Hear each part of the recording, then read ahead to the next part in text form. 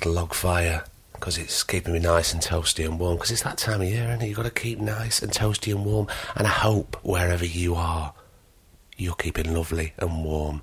Happy New Year to you. How was your Christmas? All right? Stressful? Relaxing?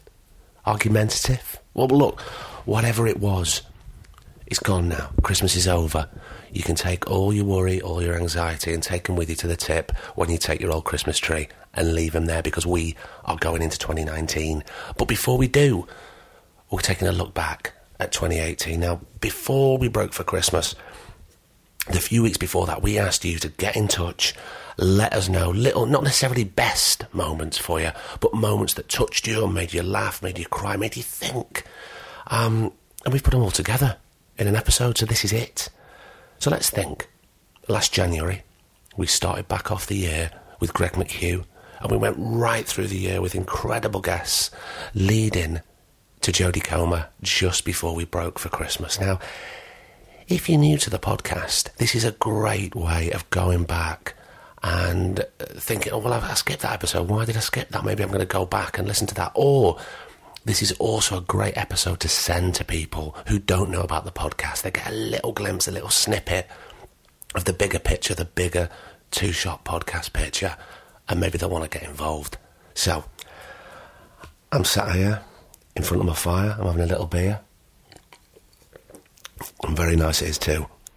What I want you to do is sit back and relax. I'm going to pop back, not too much, but I'm going to tell you where we're starting. We are starting with a clip chosen by Peter Garvey. Thank you, Peter, for getting involved. This is a clip with Steve Everts. Then we move to Ireland's finest, Adrian Dunbar. That was chosen very kindly by Matthew Egan. Then I chose a clip from the wonderful, the fantastic Susan Wokoma. And then our Griff, producer Griff, picked Mandip Gill. And then we go to Sheffield, courtesy of Rich Widowson, who chose Pete McKee. And then we go to London for Karen Bryson. So get on with those. I'll have my beer, and I'll see you in a bit. But that was Bombay then. Bombay at the time, yeah. Yeah. It's lovely, isn't it? Yeah, it's lovely. But I found this place, right, Denver Nick would say. It was fantastic. But because you're only allowed, you were allowed like 2 beers a day on that ship. And for some of the old piss heads, believe it or not, I didn't drink a lot. I did when I was ashore, but I wasn't one of them who, well, I did sometimes, but needed a drink on the ship. Well, some of the old fellas, they told, will you give me your beer? And you give them, because they had the shakes and the DTs and all that nonsense. So anyway, while we were at port in Bombay, they told me to go ashore and get them some beer. So they gave me about 100 quid in rupees, as a lot of money. Anyway, I didn't get the beer. I absconded to this place, this house of ill repute, that I'd already been to. And I basically moved in there for 3 days. I didn't come out. I had my 18th birthday there. The women were great. They didn't have Rizzlers. They could make you joints out of cigarettes. And they had it fine out. They just empty all the backy out, make you a bit of black, and then bang it back in. Bang. Next thing you had 10 joints. And I spent all the money in there. So they fed me. Oh, they were great. They fed me. They watered me. They scored joints for me. They looked after me in other ways. I was 18 and nobody knew me mum.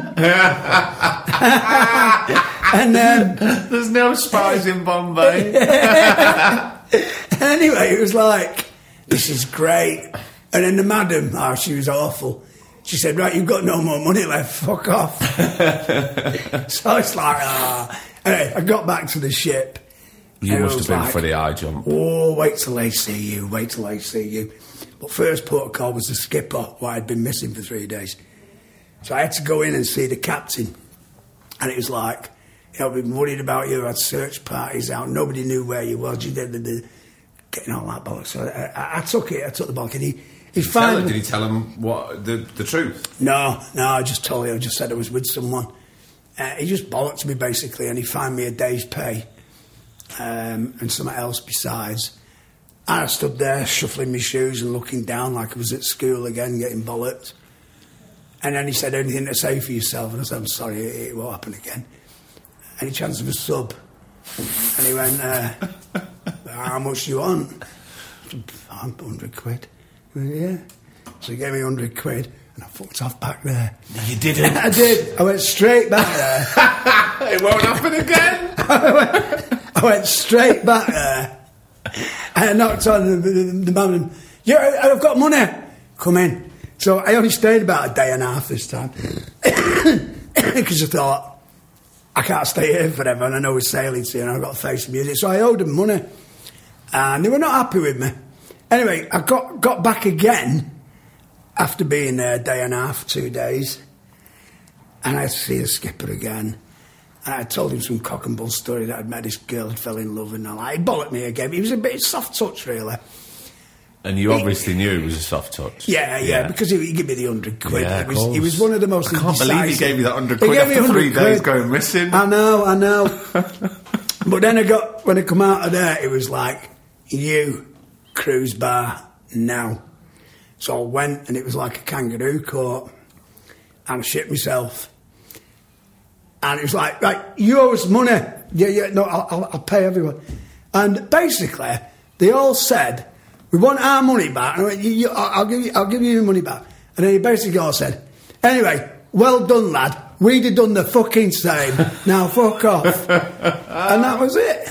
That was it. Oh, my God. I thought they'd give me a good kicking at least. But to a man, every one of them were like, good on you, lad. I'd have done the same. That's the kind of mentality it was. That's one of the best 18th birthday stories I've ever heard. It was great. It was a great 18th. You've had such an interesting career doing loads of different things, and I was thinking about all the years that I've known you, and I remember thinking, Aidy's finishing the acting now, and I remember saying to him, what are you doing? Oh, well, I'm off to go and do the Brendan Behan thing, or I'm doing the Beckett Festival. You're always keeping yourself creative, you're always doing something. Yeah, I think it's important for actors, like you're doing this podcast now. I think it's very important for actors to stay in their creative head at all times. You've got to keep, being, no matter what you're doing, I know actors who are really good at carpentry, for example, and will go or they're good at painting, but, they'll do something that they can put their creativity into. You can't let your creativity lie around. You can't wait for the phone to ring thinking that somebody's going to... You've got to get either right, you've got to get up and perform, you've got to do... Somehow, if you can, I mean, I know that it's difficult, but if you can, you've got to explore other things that you can do. And, it might be putting on a poetry reading somewhere, because those things are wonderful, people love those events. And at the moment, I've put together this incredible show. I think it's incredible, where I've taken T.S. Eliot's The Wasteland, and I've broken it into 4 voices. And a friend of mine, Nick Roth, has written this new music. And I found the BFI recently put online the first ever colour footage of London in the 1920s. And it's absolutely extraordinary. Petticoat Lane, the barges on the Thames, all that kind of thing. Very, very evocative. And just at the right time for the poem, when the poem was written. And I put all 3 things together, and it's really an extraordinary evening, And art, after all, when you after a while you realise that art is simply being able to make the connection between things. That's all it is. Making the connection between colour and emotion, making the connection between, words and emotion, and the visual connections. If you can find 3 things that connect with one another, and they may, so it's not necessarily that you have to be original all the time. What's important that you can see how things slot into one another and complement one another and create a new whole, if you like. 3 things that you thought were whole in themselves. You put the 3 of them together and suddenly, bang, something else happens, And so I find that really exciting. And, there's no dough in it. but what there is there's a great sense of creativity and creating and camaraderie. And if you do manage to get these things together, there's a great sense of achievement. And I think people really love it, Well, I had teachers and mentors. It all comes back to that. A tremendous woman who's one of my closest friends still, called Maria Leaf. And she taught me at this Saturday drama group, the one that's sponsored by English National Opera. Yeah. So I met her at 14, went there every Saturday. And she only told me this, I think this year or last year, is when I'd always arrive slightly late, like 10 minutes late. And because I'd get the bus and the bus would take ages. Anyway, I was always there. I'd always arrive. And what I didn't know was that my dad used to call in the drama group and just like hurl abuse at them because like, what are you doing, my daughter? And and I had no idea. She never told me. She only told me like this year. I think it was this year or last year that they knew what was going on. But I'd always come into class and never show it. And they never brought it up. So I didn't know. So she knew. Actually, looking back, it makes sense. She she said that I could live with her for my first term. Now that I know that she knew she actually knew the gulf of it, how opposed. And I think it's not to paint my dad out as a villain at all, and he's not alive, so it's not fair.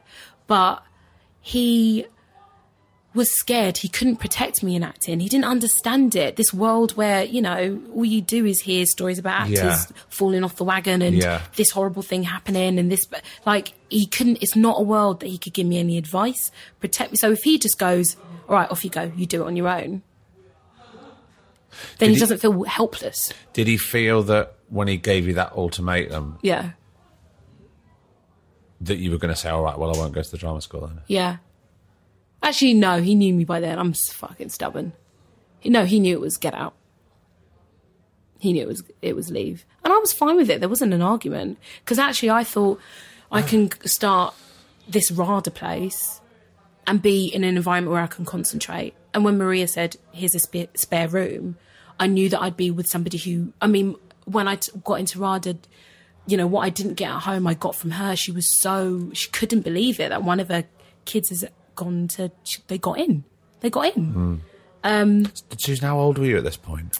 I was 19. Right. Yeah. So it's still pretty young to have that fractured relationship. Yeah. With your parents, and also you're feeling great animosity towards your mum. Yeah. And you're starting this new path. So you must have been putting on your suit of armour really early. Yeah. That shit was like made to measure, man. Absolutely. The resilience and strength is unbelievable. Yeah. And you know what? There's loads of moments in my career now where things haven't worked out and whatever, where I have to look back at that time and go, you're a boss, man. Yeah. Like you're made, like whatever you went through with your parents, they gave you really fucking strong DNA. Like you did get a lot from them. Yeah, of course. Of course it did. And I have to say, like, it has come good. I remember I went out to LA, I think. I went out to LA at the beginning of the year, and I remember I was at the airport and I called my mum just to be like, yeah, about to get on the plane, love you, da-da-da. And she said, this is the most powerful thing. She was just like, I just want to say, I can't believe you're an actress. You said that you want to be an actress, now you're an actress. Mad. You just are. You said it and then you are. Yeah, well, sometimes these things can happen, and if we don't say them, then we can never even begin to try and be them. Yeah. Whatever it is. Yeah. But she thinks I'm utterly impressive.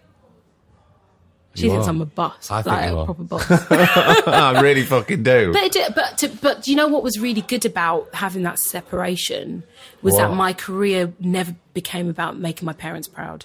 Very quickly, I had to get rid of that. Then I invited into my next show. So I'm all like, yeah, oh my God, maybe my dad is going to be finally proud of me. Then I invited into my next show, which was a play called Four by Christopher Shin. It's not particularly explicit. But there was one scene when I had to snog this guy in my ear and basically rip his trousers off and then climb on top of him, and then it all goes to black as I'm basically taking off my clothes. And I didn't think about that because I was so proud of the play. Yeah. And I had a really good time, and it was only the 4 of us doing this play. And, and I just thought it was good work. I thought it was really good work. And I just didn't put 2 and 2 together. And afterwards, going out to the bar, and my dad's face was stone cold. He didn't say anything. He just turned to leave, walked out of the building. What, when he saw you coming and then he turned to leave? He turned to leave. I followed him out. I was like, oh, Dad, you all right? Didn't say anything until we got to Goodge Street Station. Then he turned to me and it was just like, you are a whore. I was like, what? He was like, how can you... Because he knew my boyfriend at the time as well, and he was just like, how can your boyfriend watch you do that? Do that with another man? Like... That you couldn't separate? Yeah, no. And then I thought, that's the last time. That's the last time I'm inviting to anything. We were brought up on a council estate and we had a massive newsagents on that council estate. So it was a really weird thing because people needed to come into the shop because we were the biggest newsagent on that shop. Like, it was massive, like a mini supermarket. But then you would see the same people being really racist to my dad and my dad having fights. But I was like, but you definitely need to come in next week. And then, you know, they'd apologise a little bit. They wouldn't be allowed in for a while. Well, then they'd be allowed in for a bit because there was this just weird relationship there. So certain people weren't ever allowed back in. But it was like, oh, you know, they've apologised now, or we've sorted it out, it was a few years ago, and then they'd come back in. But I was like, and my dad had that shop built on that council estate. And had been there quite a long time. Like, by the time I was born, he'd already been there quite a long time. So he'd made friends with a lot of these people, but they were still really racist. It's one of those things where it's like, oh, I don't mind you at the shop, but I just don't like the other ones because they needed the shop. Yeah. You know, they were talking to him nicely when they came into the shop, but because they needed something. Because they needed something from him. How did your dad deal with that? How did he cope with that? I don't know. We're not really a family that speak about stuff like that. But I just used to see him have fights all the time.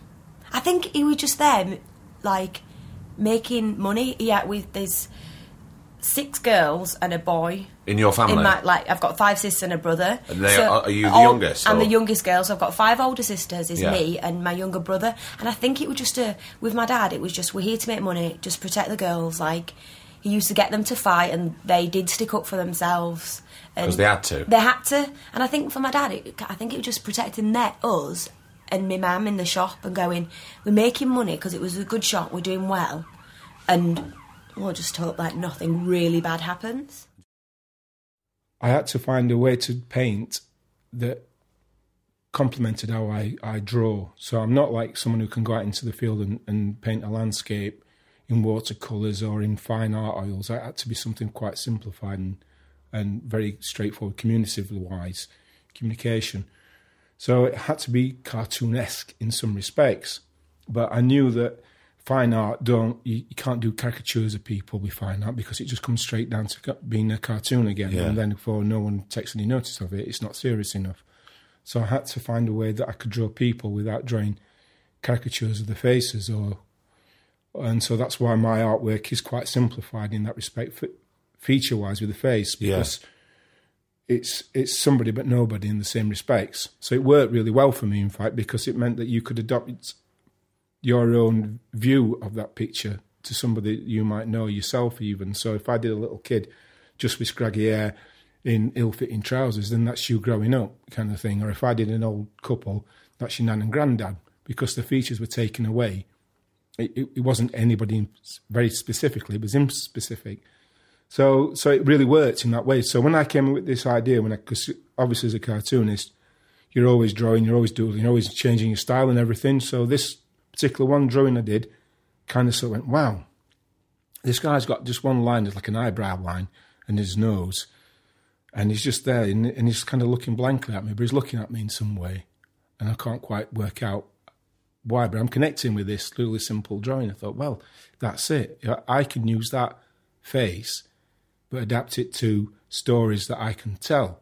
You know, I might have got something in this. And that in itself was an interesting thing, because once I got the style, I had to work out what was going to be the subject matter for the pictures. And I was growing up really influenced by like kind of American comic strips and stuff like that. So I thought, so when I was drawing comic strips, I was drawing them in American sort of style, very in that sort of vein. But I thought, well, I can't do Americana, not in this country, and get away with it. And then I watched this documentary about Ray Charles. Just one night, while I were toying with this idea what I'm going to do next in my life, and Ray Charles, in this documentary, sort of said that when he set out as a kid, he'd be going around all these joints, and they were doing Nat King Cole impersonations, doing Nat King Cole songs, doing it in a Nat King Cole style. Then this agent came up to him, this guy who owned this bar, and said, "Look, Ray," he says, "you're great as Nat King Cole, but there's one guy better than you at Nat King Cole, and that's Nat King Cole. What's Ray Charles do?" And he realised he had to be himself. And I interpreted that as I had to be myself in my artwork. I had to tell the stories that I knew and understood. And so from there on in, I just basically became very biographical in my work, but without mentioning names or anything like that. So I think about it now and I get, the hair on my arms go up. That's art. And how incredible that you've still got that. Oh, God, without fail. You can think about that and it inspires you again. Exactly. I mean, he was avant-garde, and I believe that you can tell stories and have impact in a way that gets bums on seats. The more people that see it, the better, is my view. Yeah. It's all very well making art for art's sake. Ish. I mean, I do believe you should express yourself, but it's going to touch someone. And if it touches someone, it needs pushing to get it seen by as many people, especially if it's saying something interesting or important. Yeah, but if it inspires one person... You're right. Just one, then it's still doing some good. You're absolutely right. Because if it does that for you, it's bound to have done it for somebody else. Yeah. You can think that. You're absolutely right. You are right. I do think about mass appeal because it's such an important medium. It's such a powerful thing. Film, TV, good TV, art, literature is such an important... It's all very well watching news footage. We are desensitised. If you show someone's plight behind statistics, it's done. Yeah. It's done. You are going to touch someone, even the hardest person. Your journey's done. And the more people see that, the more we make change. You know what I mean? Yeah, absolutely. Inspiring one person is great, but I do believe in if there is a way of, I'm not saying compromising what you do, but getting the right avenues to show and to showcase is what makes change, because, we're run by popularity. I mean, look at all this social media. Yeah. So... But also change doesn't come from anger. No. And screaming about injustice. No. Because it's just, you might as well be smashing your head against a brick wall. Absolutely. And I'm sure we've all been there. Do you know what? This is not right. No, it's not right. No, it's not fair. But it's just life. Yeah. And we need to navigate our way through it the best we can. Yeah. You're absolutely right. Being angry and shouting about it, that's a turn-off. It just is. Yeah. And throughout history, if you look at the cases of mass injustices, the people who have had the most impact there's been no violence, and Rosa Parks, I just say one here right now. Yeah. You know what I mean? Calm, powerful. Yeah. Get your voice heard that way. Yeah. Yeah. Now, I couldn't think of a better way to start this second half by starting the way we started last January with the wonderful Greg McHugh. Then we move on to a clip chosen on Twitter by @Sally10Ali, the remarkable, the one and only Mr. Tony Pitts. Then, do you remember in the mid-year, is that how you say it? In the middle of the year, yeah. We got asked by Bath Festival very kindly to come and do a live episode, and we couldn't think of anybody better than one of the stars of BBC's BAFTA-winning This Country, Mr. Charlie Cooper. Then we've got a lovely clip from Meera Syal, and we end the second half with a clip chosen by Nick Perrins. It's the one and only Mr. Carl Pilkington. Enjoy. I'll see you in a bit. There was a guy running the course who was, and I don't mind saying this now, he was an absolute misogynistic moron of a man who was just all about quelling, not about playing and encouraging. He was all about bringing you down at every single opportunity. And I always remember it because part of it was you had to write, at the end of each week, you had to write a diary about your week, but you had to be very careful not to think that you'd done anything well. Honestly, I'm not joking. So if you went in and went, I felt pleased about that, he'd be saying, why do you think you did that well? And it would all be about dumbing you down. But by that point, after Stirling, thankfully, and this is what kind of saved me in that process, I'd started doing stand-up. So I'd got the comedy bug. Whoa. Yeah. I know we've got the comedy bug, but getting the comedy bug and being fascinated about comedy and writing sketches and all that, to go in, do you know what, I'm going to do some stand-up. Yeah. That's a massive leap. It was a huge leap, but I remember by the end of uni, loving comedy so much, and then getting into stand-up, and Billy Connolly that I'd become a bit obsessed with at uni, I said, I'm going to do that because I need some outlet, and now I need to find out if I can. And was this stand-up going on stage as you telling jokes or going on as a character? No, as me doing kind of straight stand-up, yeah. Please tell me about your first stand-up gig. I can barely remember it. There's a club in Edinburgh called the Stand Comedy Club. Yeah, very famous. So it's the best. It's where I started. And at the time, this is pre-millionaire, stand-ups. This is not when it was fashionable. This was about a lot of people kind of wanting to get on in comedy and loving comedy. So they do a night on a Monday night in Edinburgh, Red Raw it was called, and I didn't tell anyone apart from one mate from uni that I was going to do it, and I just did it. And when I did it and I came off the stage, I mean, I can't remember, I wouldn't have gone that well, I can't remember clearly how badly or well it went. I was completely addicted. Really? Oh, it was the biggest adrenaline to land anything. And something must have landed in order for must have done something. And you're only doing 5 minutes, which in comedy terms, 5 minutes can be a very long time. So that had started whilst I was applying to drama schools, and I was working also at a leisure centre, selling gym memberships. So what I was doing during the day, people only buy gym memberships at lunchtime and at the end of the day. So for the rest of the day, I was writing stand-up and then performing it at Red Raw on a Monday night. Wow. And then gigging. I'd started to drift to different gigs, and I'd built all that. I'd built up quite a network of gigs by the time I got into drama school. Were you basing stuff in your stand-up on your personal life? Yeah. Loads of personal life, loads of Edinburgh, loads of characters I'd met, things at school, things at uni. I mean, nothing complicated or intellectual, but just stuff that made me laugh. Well, comedy can be anything and nothing, can't it? It doesn't have to absolutely, be... Absolutely, yeah. If anything, it shouldn't be intellectual, really. Well, nothing... For me, comedy is not those Radio 4... Yeah. That's not for me, but, it's got a massive audience, but it's certainly not for me. No, it's not the visceral laughs. You're not going to get me bent over on the kitchen sink, listening to that. Well, mind you, that to be fair, there are some things that... But generally speaking, I know exactly what you're saying, is that I was after the characters, so a lot of this was all kind of going towards the acting world.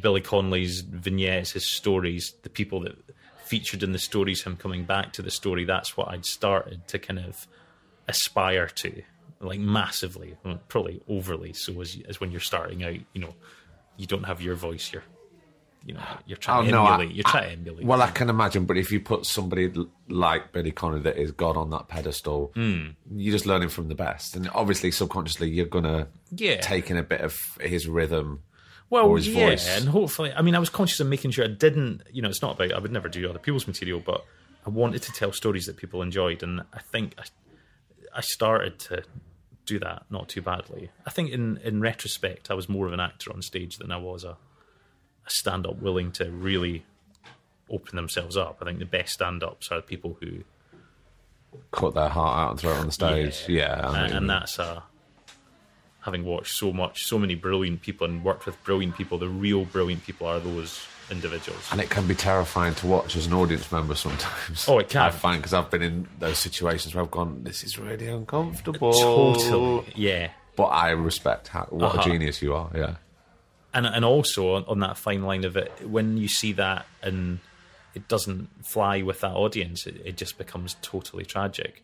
Whereas the average stand-up who's doing the have you noticed stuff, they'll just coast along, but they'll never be they'll never be amazing. And I think, to be honest, I was veering, and I was staying on a line of, oh, he's all right, he's quite good.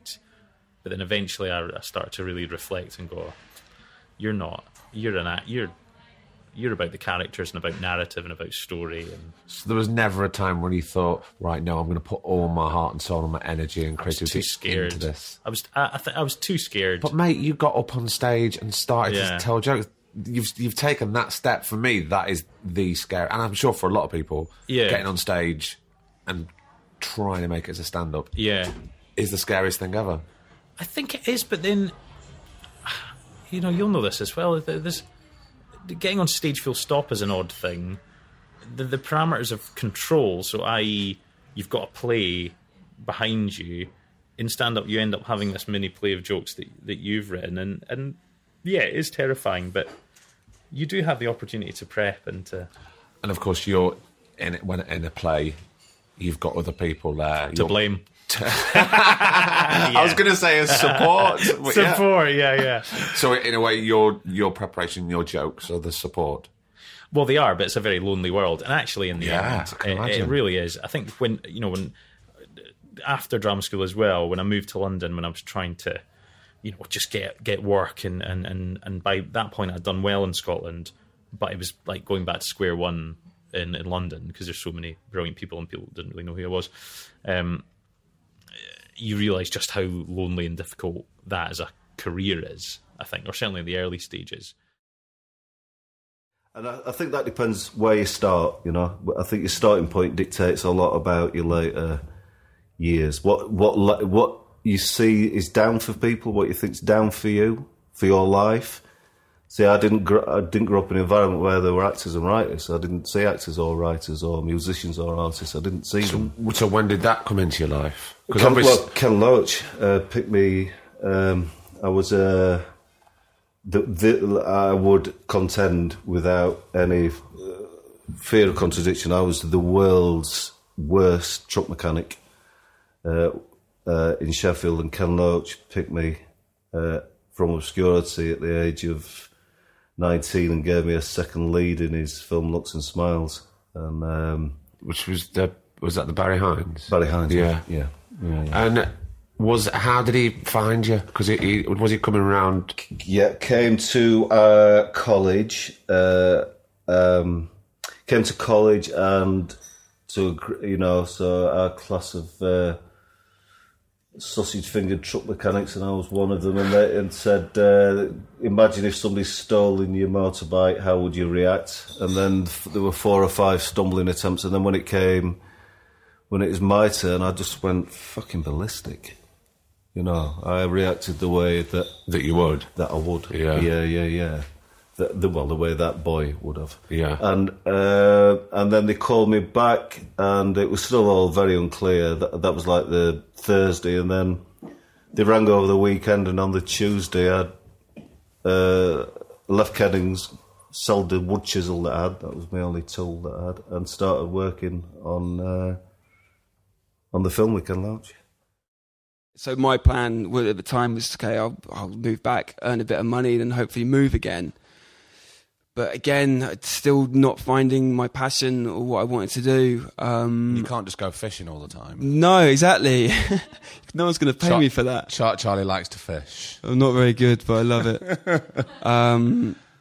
So that was, again, it was so difficult. And even at the age of, I was sort of 20, 21, you feel that if you don't find something soon, your life's going to be over, which is completely wrong. Well, it's absolute bullshit because there's no rush. You get to it everyone at whatever time. Is on their own sort of path, but you can't help but feel pressured about what your friends are doing, and also that society going, you need to find 100%. Your outlet now, or if you're going to be creative, do this. Do that. And again, lucky that we had parents that didn't do that. Yeah, and I know most of my friends, their parents would have kicked us out on our ass and gone get a job, and then. So Daisy had the idea for the character, and then she started writing a really, really rough script around this character. And at this point, was it just like a one-woman thing, or were you? It was just. It started. Actually, the whole idea was that she was quite ambitious. She wanted to film this thing on just a digital camera, but it was like turned up. It was like a selfie before selfies were sort of around. but she was sort of filming videos, but not. The whole point was the character didn't know how to work the camera. Right. And then she had the idea about Kerry's mum, so she'd have this sort of voice recorder, and she would play and have conversations with the mum and do like tiny little videos and put them up on YouTube and stuff. And they were really good, really fucking funny. And I remember my dad thinking, right, you've got to do something. So she wrote a very rough script, but she couldn't, she's useless at computers and couldn't type it up. She's like, oh, Charlie, will you do this for me? I was like, oh, fine, I'll give it a go. So I just typed up, sort of a few scenes for her, and they were so fucking funny. And then I just gradually became more involved. And then I was like, okay, let's sit down in a room and let's do this together, because I would love to be involved. And then we started writing more characters, and then we started writing plots. And how was it writing together? Because I've spoken to a lot of people that write together, and they say it's really, really difficult. And also, you're adding even more pressure because your siblings write together. Yeah. The good thing about siblings is that you can be completely honest with each other, and we are probably more than we should be. But if I said something, she's going, "Ah, shite, do something else," and I'd say the same to her. So that's really, if you did that with a friend, it's difficult because you've got to sort of tiptoe around things. But it's obviously great with a sibling. You've got a shorthand. You can just go straight to it. Totally. And for me and her, the best way we've ever communicated was through comedy and through humour. So we always found the same things funny, even though they weren't meant to be. So it just clicked straight away, and it was so easy. And it was so much fun. And it was basically an extension of what we did in the room in London. We were just typing up the things that we were saying to make each other laugh. And were you reminiscing of home when you were in London? All the time. We'd be talking about people we went to school with. What would they be having for their tea right now? What would they be watching on TV? And so all those sort of things, So do you think you were missing it in London, or were you subconsciously missing home? Subconsciously missing it, I think. Her more so. And yeah, it's sort of, I had no idea it was going to sort of have that effect later on. But, and then, we wrote a really sort of rough idea for a show quite quickly, and then sent it to Daisy's agent, who sent it out to loads of production companies. So we were lucky that Daisy had an agent, so we had an in straight away, because otherwise I don't know how you get past that. And so we sent it out to loads of production companies, and they all came back fairly interested and sort of come in for a meeting. And so when you get those emails, me and Daisy are like, fucking hell, this is a big break. We'll be bloody millionaires by next year. This was 2010, so we didn't realise what a roller coaster it would be. And then we got the National Express to London, had various meetings with different people, and that was amazing. Going into these offices and, seeing, pictures on the walls of various famous comedians, and going, oh my God, this is insane. And then we picked one production company that we sort of felt that we got on with, and we felt that they got the show and that we wanted to do. And then we started developing the show with them for about 2-3 years, and it was a really slow process. That long? Yeah, because the producer we were working with had 6-7 other projects, and we were bottom of the list, so we weren't priority. And then we'd write a script, we'd send it off, not hear anything back for about 3 weeks. We'd chase them, nothing. And then suddenly he'd come back with a list of notes. And then we'd do the notes, type it up again, send it off, not hear anything back. So it was such a slow process. But we were so naive because we didn't know any different. And I don't know. We thought, okay, we'll stick with this, we'll see what happens. But obviously you found it frustrating. We did at the time, and because we weren't working, so Daisy was still going up for auditions, not getting any. And then we sort of we did a shared job as cleaners in our local office block, and we were the worst cleaners of all time. We did that for about 6 months, but it was great because we did it in the evenings, and we'd talk about work, and we'd talk about. That sounds like another show in itself. I know, we got to write something about it. Daisy would use the same cloth for the kitchen tabletops as she would in the toilets. I am not joking. And we did get sacked in the end, and deservedly so. Be brave. Be brave as a voice in your head. Be brave. What have you got to lose? Nothing. So no one's done it before. So what? You could be the first to do it. Yeah. And then somebody just handed... It's like... And then, of course, you know, unpicking that, but I created the work. Yeah. So it seems to me like acting is all about that mixture of hard work, lots of sweat, and luck. Yeah. But, you know, be ready for the opportunity, but do as much as you can to create it and being proactive. And I had to be proactive because who was going to write parts for women like me? Exactly. So, you can't sit around. No. Well, no one can sit around and wait. No. But at that time, you couldn't afford to do that. But how fantastic that you put that down and you... It was therapy to spew all that out. I know. If you hadn't have done that. And I didn't know if anyone would get it. I don't know if anyone will find it funny the way I did, because I spent my childhood giggling behind my hand going, is anyone else finding this really hilarious that, you know, those relatives over there are trying to speak, you know, like they're not Indian and they think it's posh? Is anyone laughing about the conversations people are having over there about, we will find the best pharmacist for you, you don't worry? Has anyone else got suitcases on top of their wardrobe like my parents because they're thinking not Pal's going to chuck us out tomorrow? Is it just me? Hi! And I felt like the sort of mad voice in the wilderness. And then suddenly you put this stuff down and you go, no, I'm not mad. And people get this because, you know, we all share humanity. We all understand the universal stories.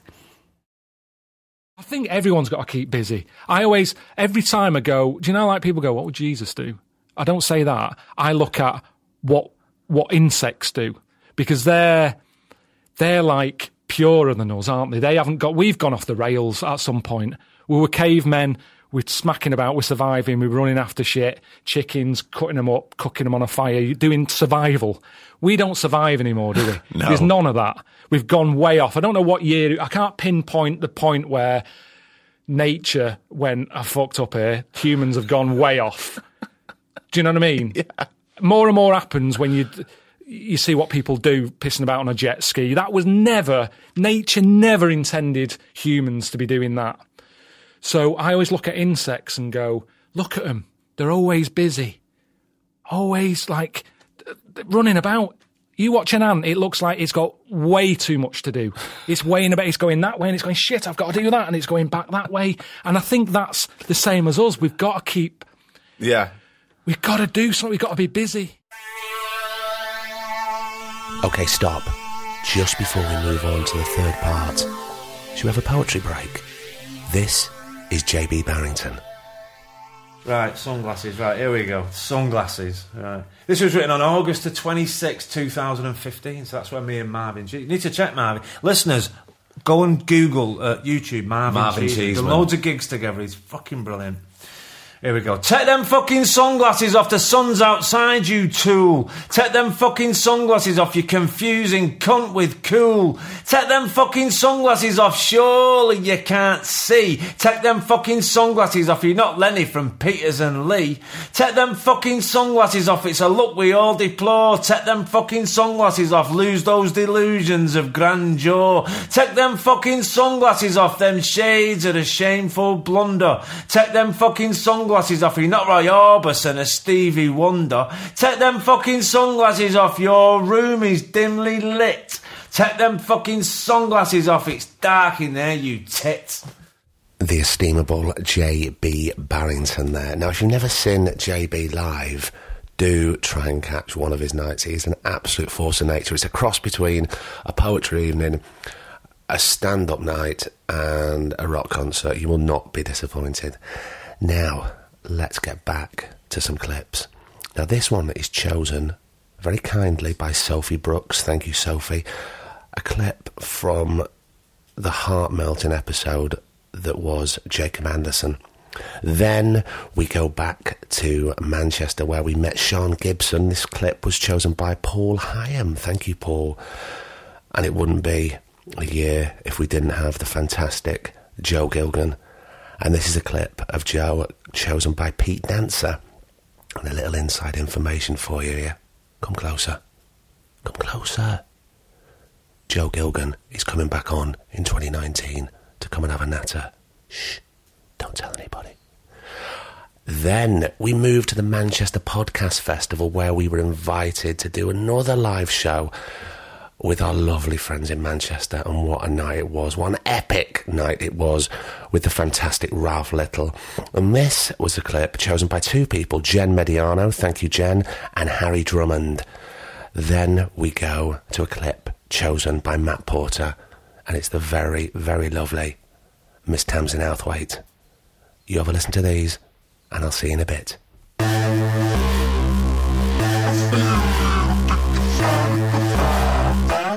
What? No, I was dropped. Oh, you were dropped? I was dropped, yeah.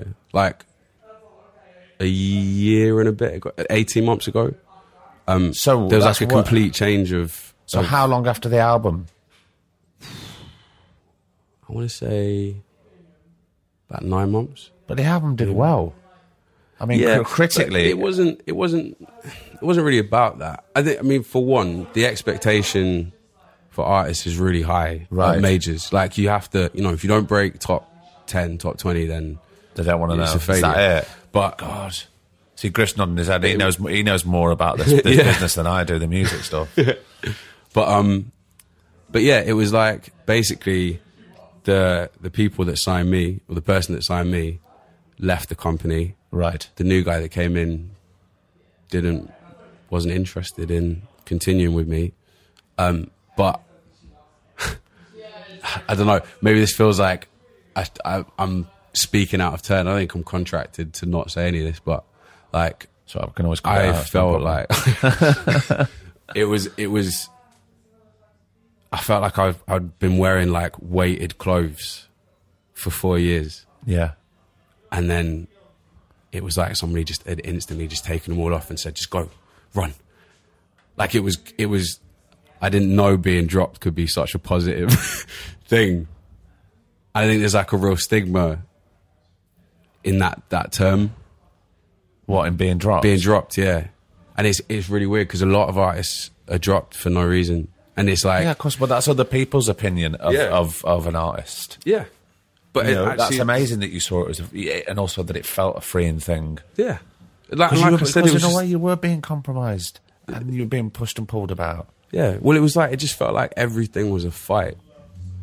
That's not a good situation to be in. If you're in a relationship and all you do is fight and you have the occasional, like, make-up sex, or like you occasionally, like, you have little moments of joy, then that's not. It's not somewhere that you should stay, and it's not conducive for any relationship, is it? Yeah. It's like what you're saying about the trust. The trust isn't there. It's like it's even when you're acting, when you go on set. If the trust isn't there with the director, then how are you supposed to fall? Yeah, and give yourself to them. Exactly. Yeah. But and like I say, I hold my hands up and say that like I was quite cagey for a lot of that time. I wasn't interested in like having personal relationships with A&Rs or whatever. I was just like, I'm going to do my thing, you do your thing, and that's not collaborative. And it needs to be collaborative. So I know that I like resisted a lot, but it's because it wasn't the right fit, and I could. I think we could all tell it maybe not the right time. You're obviously. Yeah. I think I knew before I signed the deal that like I wasn't supposed to be. That's not who I am. It's not the house that I'm supposed to live in. So yeah. I was working with an actress recently, and she said her tip is to go into a casting, and if they give a bit of a chit chat, to just kind of not cut them short, but just say, "Can we go straight into the part, please?"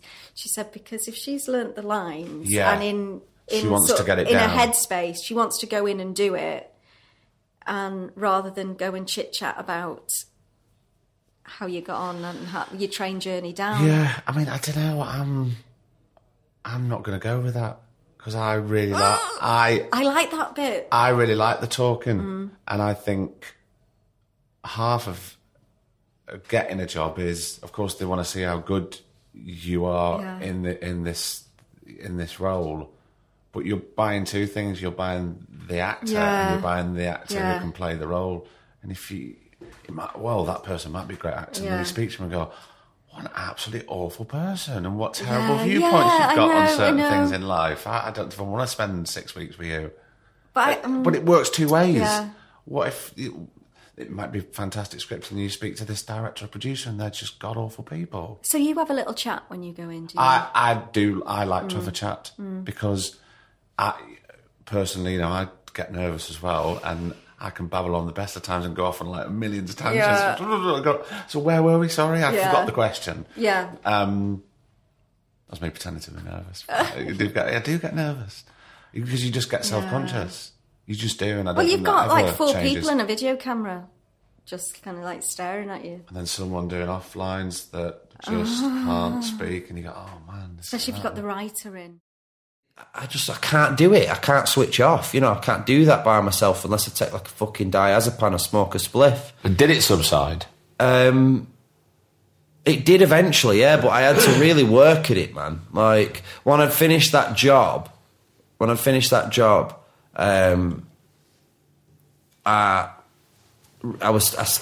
couldn't even go to the shop for fucking milk by the time I got home.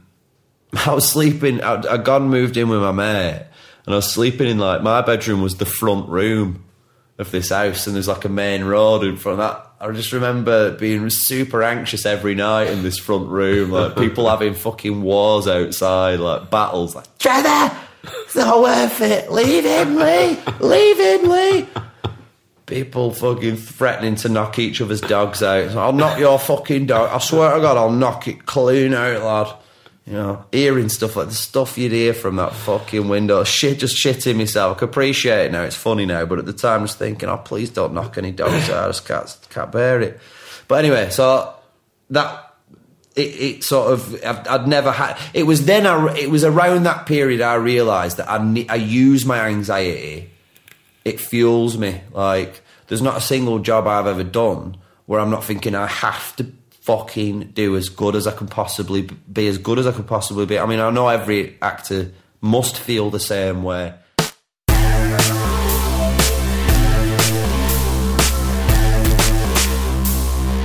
Okay, I'll tell you my Tom Hanks story. Get comfortable, everybody. It's going to be a long one. It is a long one. So when I was younger, and I don't do this anymore, when I was younger, a lot of the roles I used to get, I used to walk in and I used to have this, especially when, you remember how I said, like, I was 15 and from quote-unquote Manchester, and you go to London, and I was more fucking Mancunian when I first moved to London than I've ever been in my entire life. Yeah, all right, when I went to London, I'd walk into like a news agent and go, I'll have a packet of prawn cocktail crisps, mate. Sound. Like, why? Never spoke like that my entire life. But it was just literally sort of, Kathy Burke coming back. Exactly. Yeah. Just bristling against kind of being in London. So, that sort of swagger, that late 90s swagger that kind of we all probably did a little bit. And I would walk into auditions and I'd read that, and I just had this innate sense that it was better to walk into an audition and have some sort of person, some sort of memorable thing to you, some sort of personality. If that was swagger, then so be it. Than it was to just be pleasant but forgettable. I didn't want to be unpleasant, mind. Never wanted to be a dick, but I certainly wanted to walk in with that kind of self-confident, assured thing. And sometimes that could go wrong, and people could think you're a bit of a dick, but that was the risk that you took. So, bearing all this in mind, when I think I was, Christ, what would I have been? Maybe like 20 years old in 2000 or something, 2001. So I'd been 20 or 21. They were casting Band of Brothers. Hold on, Will Ash, were you in Band of Brothers? Good. He didn't get it either. Excellent.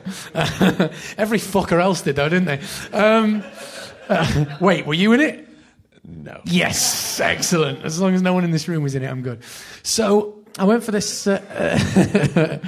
Audition for Band of Brothers, and there was. I mean, it was a real cattle call. It was every young British actor was in there, and there was something like 50 parts or something. So I walked in and it was an American audition. And American auditions, as you know, are really, you turn up and they sort of don't know who you are. They read your name off. It's not like they know you and they go, hey, great to see you. They're like, yeah, next. You might as well take a number like you're at a deli counter or something. So I walk in and I'm thinking, okay, like, remember this kind of swagger sort of thing. In fact, for example, there's like 100 people in the room waiting to go in and I've got my time slot and they're all reading the script like shaking and dead nervous. And I'm like, I'm not going to be like the rest of them. So I pulled out like Loaded magazine, which I used to read when I was 20. And I used to pull out Loaded magazine, and I'm flicking through like pictures of girls in bikinis, and they call my name Ralph Little, and I'm like, and I look up and look at the time, look at my watch, and I go, are you sure? And they're like, yeah. And I'm like, oh, it's a couple of minutes early. You sure, like, there's not somebody else in? Like, you know, a bit of a dick, like, but I'm like, all right, yeah, you know, okay, no worries, like, double mank. Yeah, all right, no worries, I'll come in. So I walk in. And I can't remember what I said, but I make a couple of jokes, and literally within like 30 seconds, bit self-deprecating, bit like, you know, whatever. And then after about 30 seconds, she goes, she's like, well, oh my God, I think you are adorable. I love your sense of humor. I think you're just so great. Would you like to come back in a couple of weeks and meet Tom Hanks? And I was like, yeah, I don't think I'm busy, you know, sure. Like, what a dick. So anyway, they set the date a couple of weeks later. In between, so I find out that I'm going for, there are 9 parts that we're going for, and I'm down to the last 18. So I've literally got a 1 in 2, 50% chance of getting a part in this Steven Spielberg, Tom Hanks thing. I'm 21. So I go to the Athenaeum Hotel on Piccadilly, you know, go into the knock on the door of the suite, and I'm shaking, nervous. And I knock on the door of the suite, and I knock on the door, and they open it. I'm thinking, okay, remember how you got here. Remember the sort of attitude that you had to come here. And as they open it, they go, come in, and I open the door, and the room's like twice the size of this. It's huge, this suite. And right in the far corner, there's like 20 LA execs in suits all sitting around a table, and they sort of look at me like a cockroach who's just walked in. And Tom Hanks, bless him, sees me, and he leaps up from the table. He comes running across the room. It took him about 20 seconds because the room was so long. And he runs across the room, and he's like, hey, Ralph, how are you, man? Thank you so much for coming in. It's great to see you. And I'm like, well, this is amazing. And he's obviously only read my name on a piece of paper 2 seconds ago, but he didn't need to make that effort, you know. No. Comes running over. Great to see you. And he goes, how are you doing, how you doing, my friend? Is everything okay? And I'm like, okay, make him laugh. And I go, I'll be honest, Tom, I'm sick to the pit of my stomach. And he goes, oh God, why? What's wrong? And I go, well, it's a big audition, isn't it? I'm just, you know, just a bit nervous. And there's this pause, and time stops, probably only like a second, but to me it was an eternity. And he goes, oh, I like this guy. He's honest. He turns around to his LA execs. I like this. This guy's honest. I like him. Nice. And I'm thinking, thank fuck for that. Yes. I'm thinking, okay, you've got your foot in the door. Now just push your advantage home. All right.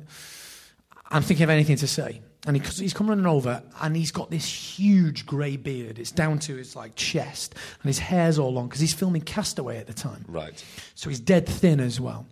And trying to think of anything to say. I'm like, hey, nice. I'm still at the fucking door at this point, by the way. I've barely moved. You're not even in? No, I'm not even in the room. And I've gone, nice beardage, by the way. And he goes, excuse me? I said, beardage, nice beardage. And he's said, what? Say what now? And I'm like, and so my heart rate starts going. I'm starting to fucking panic now because he can't understand what I'm saying. And I go, beardage. I'm just saying beardage. It's just your beard is a joke word for beard. I mean, I'm just saying beardage. It was like a joke word for, because you've got a big beard. Nice beard is what I'm trying to say. And bless him, he still tries to bail me out. He goes, oh, what, this old thing? Oh, sure. It's not even for a part. It's just, you know, fashion. I think it looks kind of cool, don't you? And I'm panicking at this point. And he goes, I think it looks kind of cool, don't you? And I swear, nah, you look like shit. Yeah. Did he get the dry northern humour? I mean, not really. No. Yeah. And his little face fell. His lovely little generous face fell after he'd done all that effort. And he looked hurt. He looked genuinely hurt. He's like, why is this 21-year-old kid just come in and basically mugged me off? And so, I mean, to be honest, I mean, he's Tom Hanks. He can take a joke and whatever. And he almost certainly, in fact, just laughed and thought nothing of it. And we went and whatever.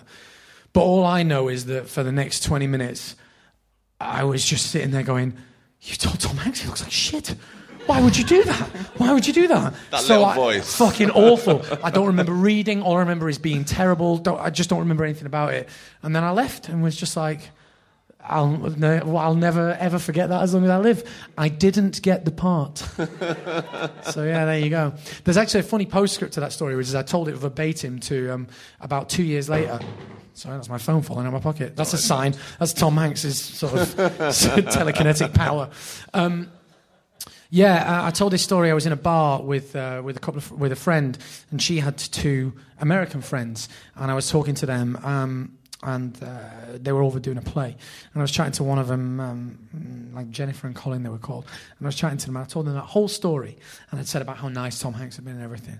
And I told them the story and I finished and they laughed. And the guy went, "You want to know something that's really funny?" And I went, "What?" He goes, "That's my dad." I was telling Colin Hanks the story. Can you imagine if I called him a cunt? If it all stopped, what would I do? No. Would you go, do you know what? Yeah, I did all right. Yeah, definitely. Definitely. But then there would be a part of me that after a while would go, oh. Or you'd see, if I go to the theatre and I see something, that makes me go, oh, the I really little want to do buzz another comes play. back. Or I'd love to work here. Like when I worked at the Royal Court, if I go to the Royal Court and see anything, it still gives me these feelings of, God, I've worked here. I do feel like I made the most out of, in my up till now career, made the most out of what talent I had. Do you know what I mean? Yeah. So I don't feel like I know an awful lot of people that are like, why aren't I getting those jobs? Of course, you can't be that because I've never had that. Yeah. I've always just thought, oh, look at you. I think that's a really healthy way, a very healthy attitude. I always think that if you don't know how lucky you are, you will never be happy. And another year is done. And what a year it's been. All the guests have been amazing, and a big thank you to those people because they come on here. It is quite exposing. Each and every one of them says more or less the same thing at the beginning, how nervous they are, or they've got no story, they've got nothing to say. And I have to reassure them that each and every guest says the same thing. And I think you'll join me in saying that each and every one of those guests has been remarkable. It's a big deal, They come on, they talk so openly about their state of mind, their past, their lives, and to not come on and sell products or talk too much about their work and it's about them. It's a really lovely thing that they do, and I appreciate it. I really do, and I know you do too. And more people we need to thank is yourselves, because you download, you subscribe, you support us on Patreon. And if you don't support us on Patreon, or you can't afford to, or you don't want to, that's absolutely fine. But will you do us a favour? Tell a friend. Tell 2 friends. Tell 3 friends. Give them this episode. Send them this. There might be a clip here that sparks something off, or they think they might like it, they might join in, and that's all that we want. So thank you so much. And yeah, that's it. 2019 now. New episode soon. When, Craig? When? Thursday, of course. But what date, Craig? The 10th of January. Thursday, the 10th of January. That is when brand new Two Shot Podcast episodes will be available for you to download, subscribe, and tell your friends about. So, until then, I want to raise a glass. There we go.